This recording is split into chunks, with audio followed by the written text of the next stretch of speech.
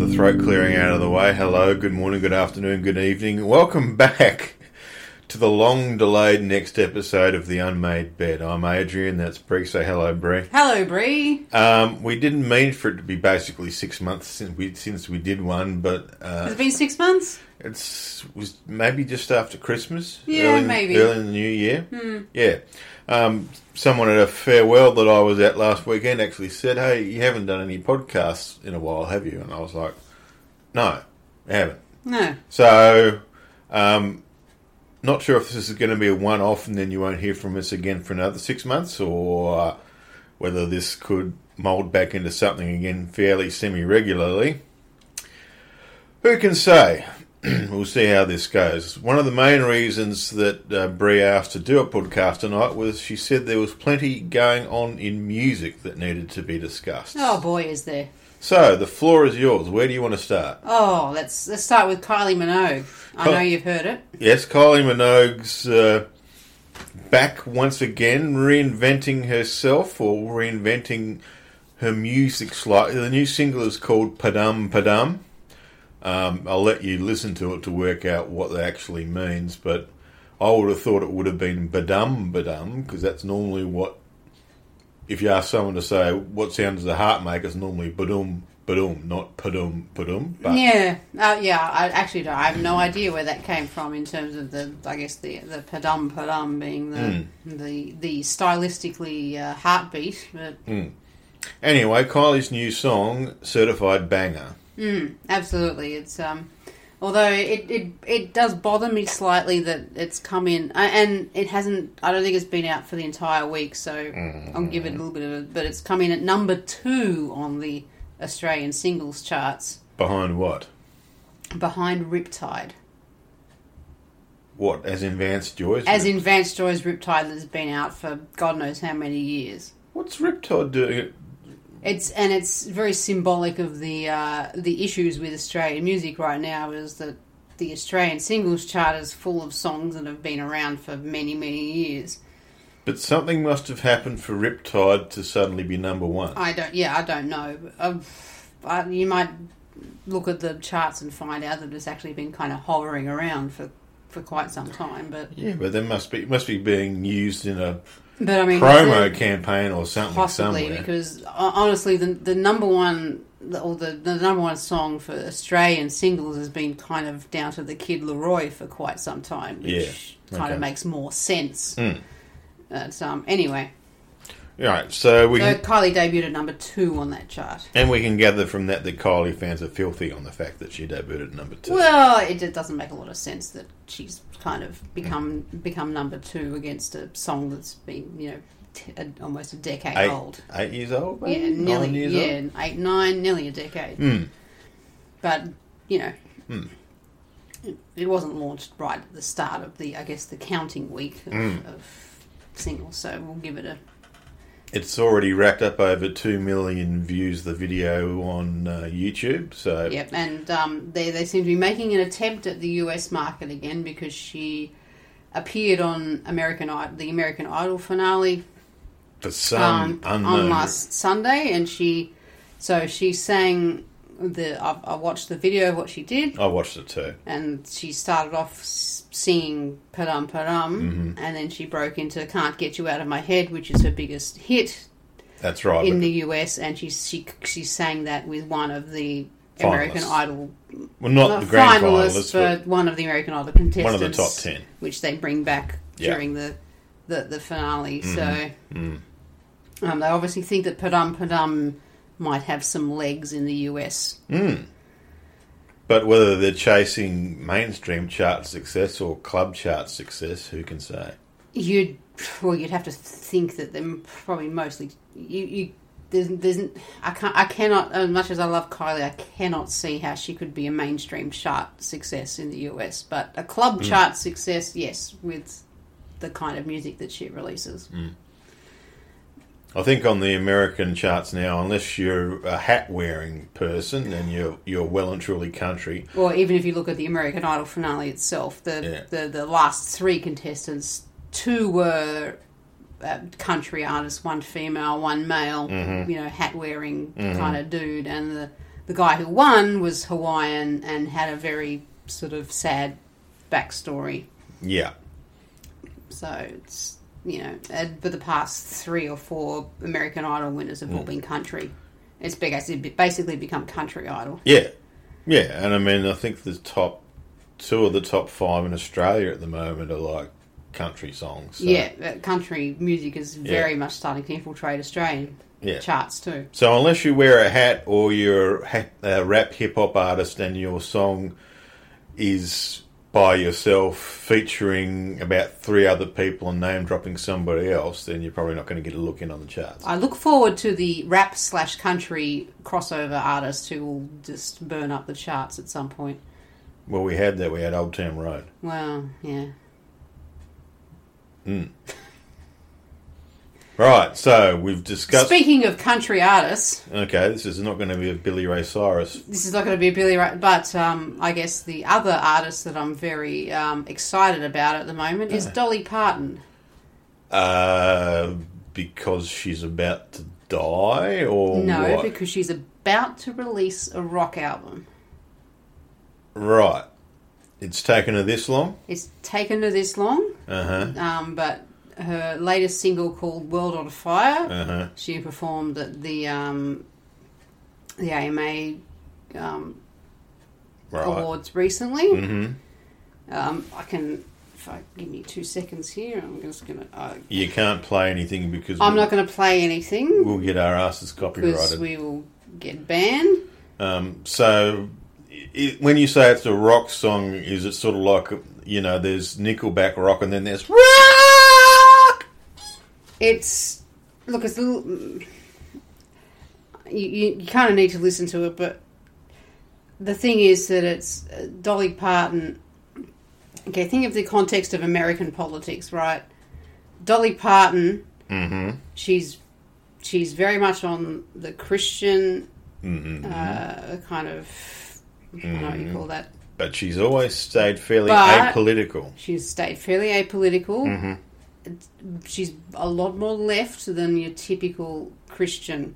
And if I can read out some of the lyrics of her single "World on Fire," which I don't think will get us copyrighted. No. So go for it.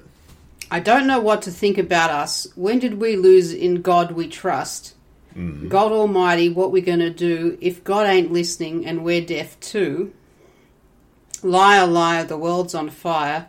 What you going to do when it all burns down? Fire, fire, burning higher. Still got time to turn it all around.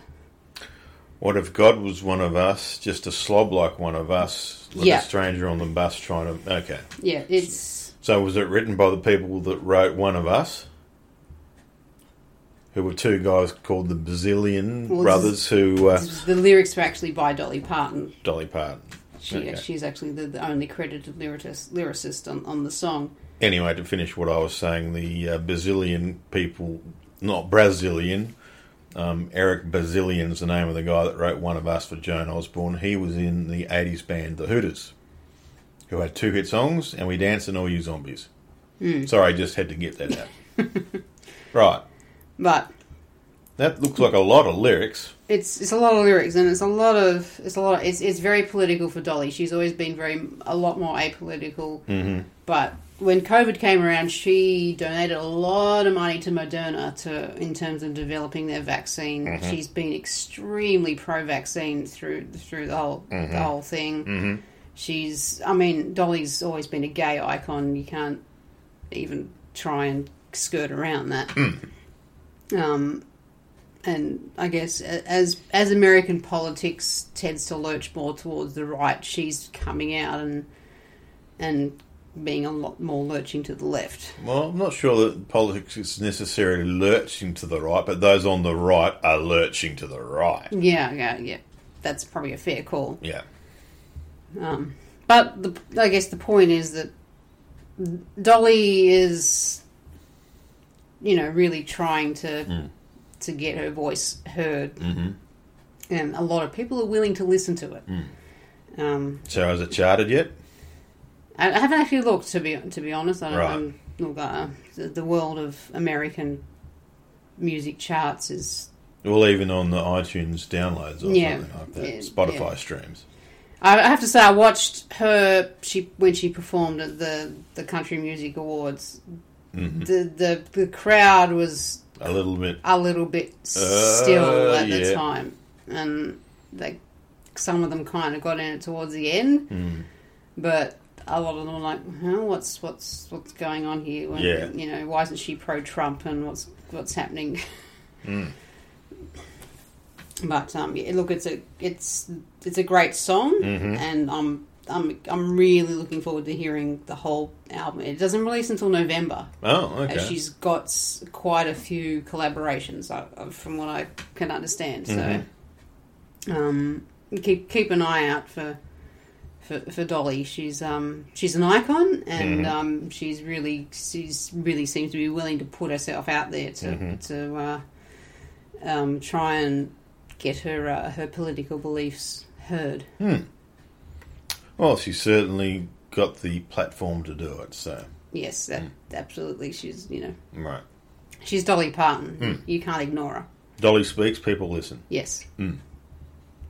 So anything else in music that needs to be covered off? No, so number 3 of probably 5, 4 or 5. This is a music episode. This is definitely a music episode. To go from country music to metal music. As you do. As you do. Metalcore, if you're not familiar with metalcore, it's a cross between metal and hardcore. Yes. And if you're not familiar with hardcore is a genre of punk music that was popularised mostly by Black Flag to begin with, which is, I guess, hardcore punk music. Yeah. So it takes a lot of explaining. Clearly. But a very, very, very good Australian band recently released their new album. The band is the Amity Affliction. Yes, I've heard of them.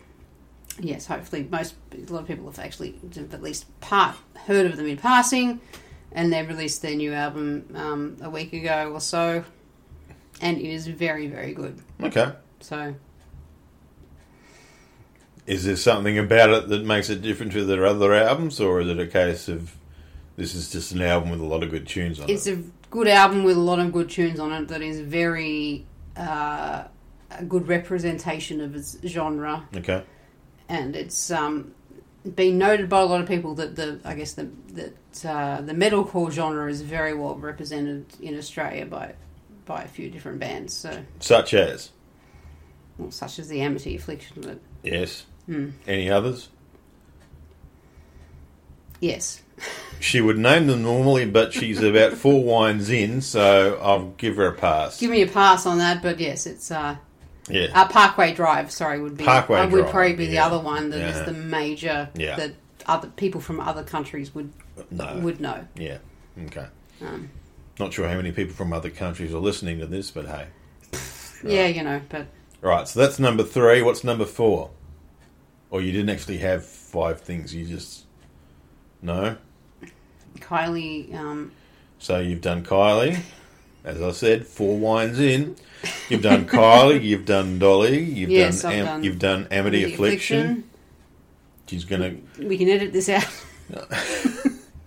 just while she's doing that, I always find it interesting. There is one more that I could swear I wanted to talk about, but I can't quite remember right now. Anyway, what I find interesting is that once again, Dark Mofo's coming up in Hobart. Absolutely, yes. It's only a couple of weeks ago. I was going to say a couple of weeks ago. A couple of weeks away. Yes. And I think once again, despite there being, obviously the theme of Dark Mofo and the type of musical acts that they're trying to bring across to participate, and yet once again it appears as though none of them are particularly ringing your bell.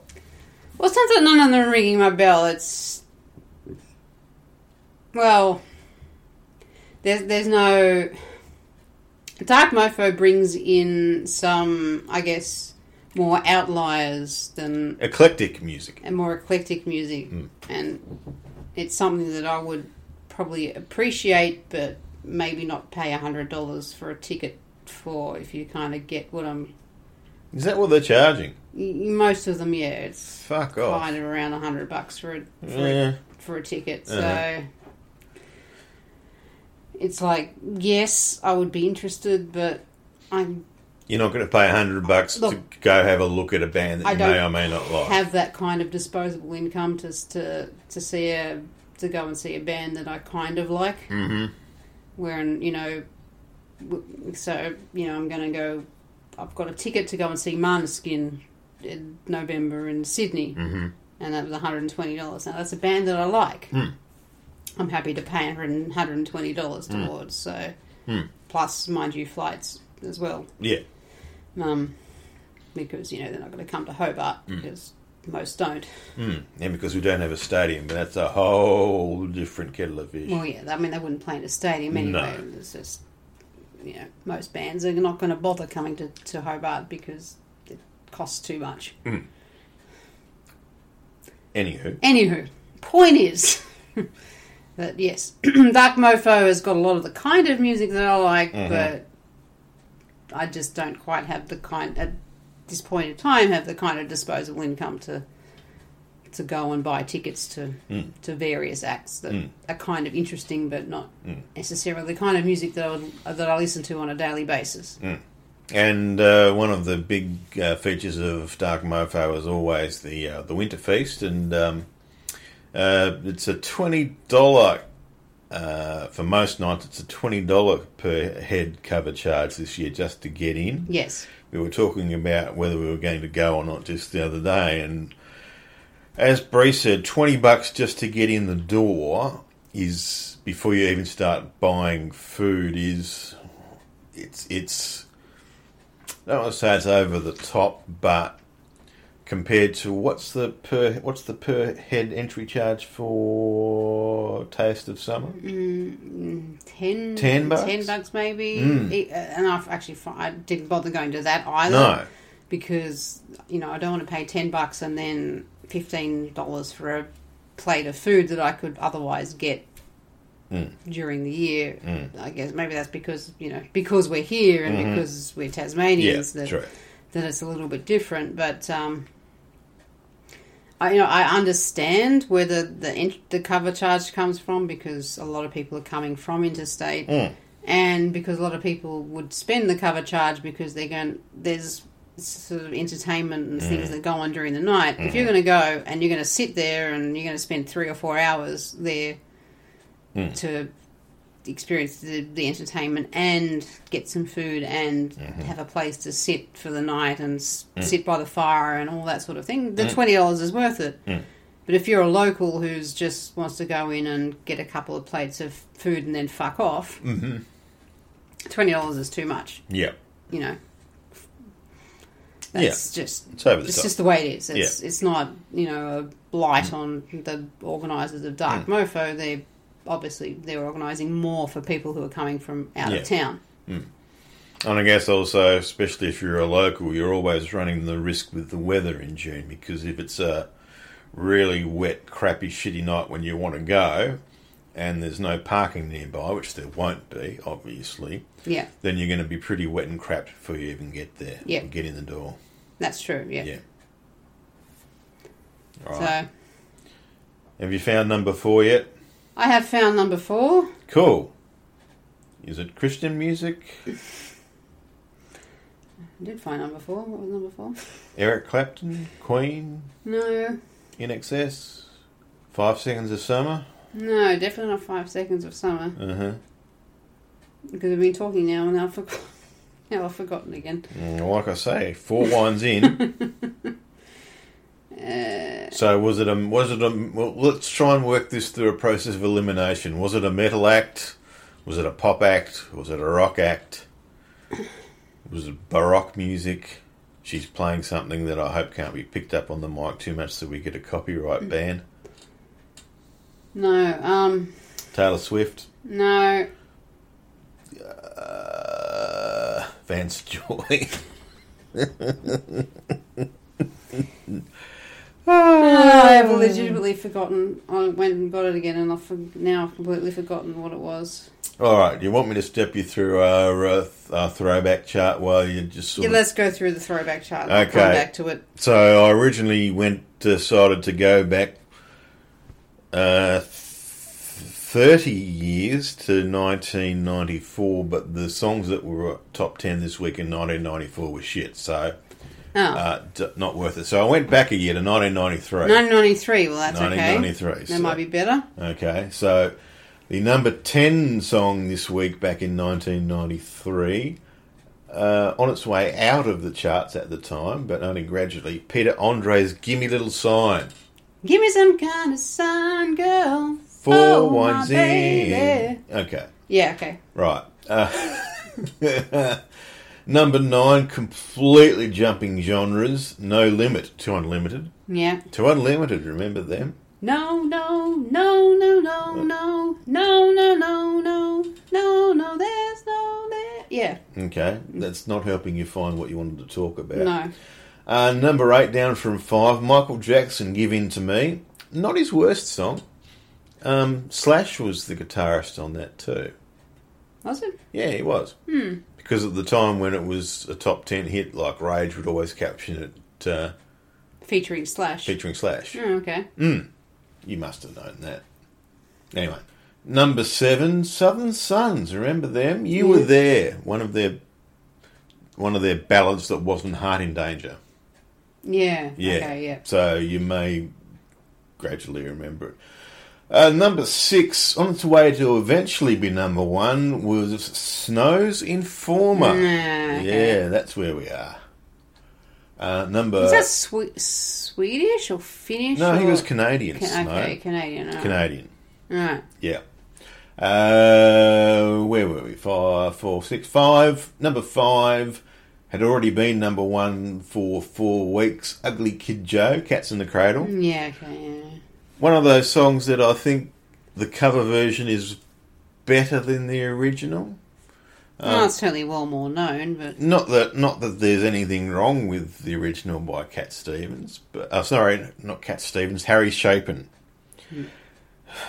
Glad I corrected myself, because there's a few friends out there that would be listening to this who are in radio that would have immediately pulled out their speakers and said, you got that wrong, I don't know. Yeah. Harry Chapin, Cats in the Cradle.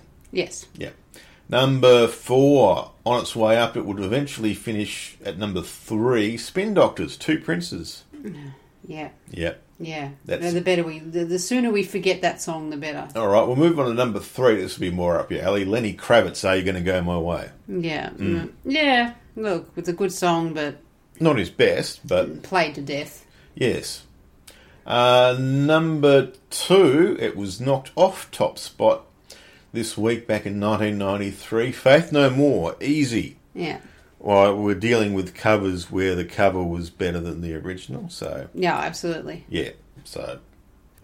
And the number 1 song for its first week was Janet Jackson, and That's the Way Love Goes. Like a moth to a flame burned by the fire. That's the way, that's the way. Yeah. Yeah. So that was the number 1 song. It's a great song, I gotta say, yeah. This week, 30 years ago, in 1993. So when I said 1994 was 30 years ago, I was wrong. It's actually... You're correct, yes. 1993 was actually 30 years ago. Yeah, so I've corrected myself. Yeah. Found that song yet, or found what you wanted to talk about? Yes. Hallelujah, praise the Lord. Go for it. Okay. The artist is called Ghost. Ghost. Yes. Ooh. And the controversy comes from the fact that if you look up Ghost and you look at a picture of them... Okay, it's not going to be... It's a Swedish band, right? It's not going to be Demi Moore and... No. What's his face? Pottering. Yes, no, they're not making vases on a bloody, pottery wheel. Nude ghost sex! Yeah. The band is called Ghost, They're right? Swedish. They're Swedish. So automatically good pedigree being Swedish music. Yes, that's true. But if you look up their picture, okay, so they're into wearing masks and costumes and that kind of thing. So right. This is kind of very much a metal sort of. When you say masks, as in sort of scary clown masks, or sort of masquerade party, covering the face kind of. Yeah, more sort of eyes wide shut kind of. Yes. Right. More like that, right? And hats and sort of they look like they're a death metal, black metal sort of band with the white sort of makeup with black eyes and that sort of thing. Mm-hmm. But then you turn their music on, right? And the music is very rock / pop sort of thing, and it if anyone in the metal scene, it throws them right off, right? Because they look like they should be some sort of hardcore metal band, but they're not. Okay. But they are they're more, they're not going to ever be played on mainstream radio. Clearly. There's not that kind of pop music. Right. It's that sort of in-betweeny sort of thing. Right. But they have amassed quite a large following. Anyway, this week they released a new EP which consists of cover songs. Oh. And one of the cover songs is an Iron Maiden song, Phantom of the Opera. Right. And to be fair, I'm not a big Ghost fan, but to be fair, the cover song is quite good. Mm-hmm. And there's a few other covers, but at the other extreme is a cover of Tina Turner's We Don't Need Another Hero. Oh. Well, that was timely. Yeah. Which was, turns out to be very timely. Obviously not planned. No. And it was obviously done quite some time ago before it was released. But, yes, it's, and me being, look, I guess you'd say I'm a bit of a music snob. Uh-huh. And I've always been a bit sort of, no, I don't like Ghosts. They're trying to make out that there's something that they're not. Uh-huh. And I'm not the only one who probably feels that way. Uh-huh. Anyway, to cut a long story short... Thank you. Their cover of Tina Turner's We Don't Need Another Hero is worth listening to. Right. So as Molly Meldrum used to say, do yourself a favour... And just give it a listen. Have a look on YouTube for Ghost. We Don't Need Another Hero. We Don't Need Another Hero. There's not a proper video, but there's like one of those...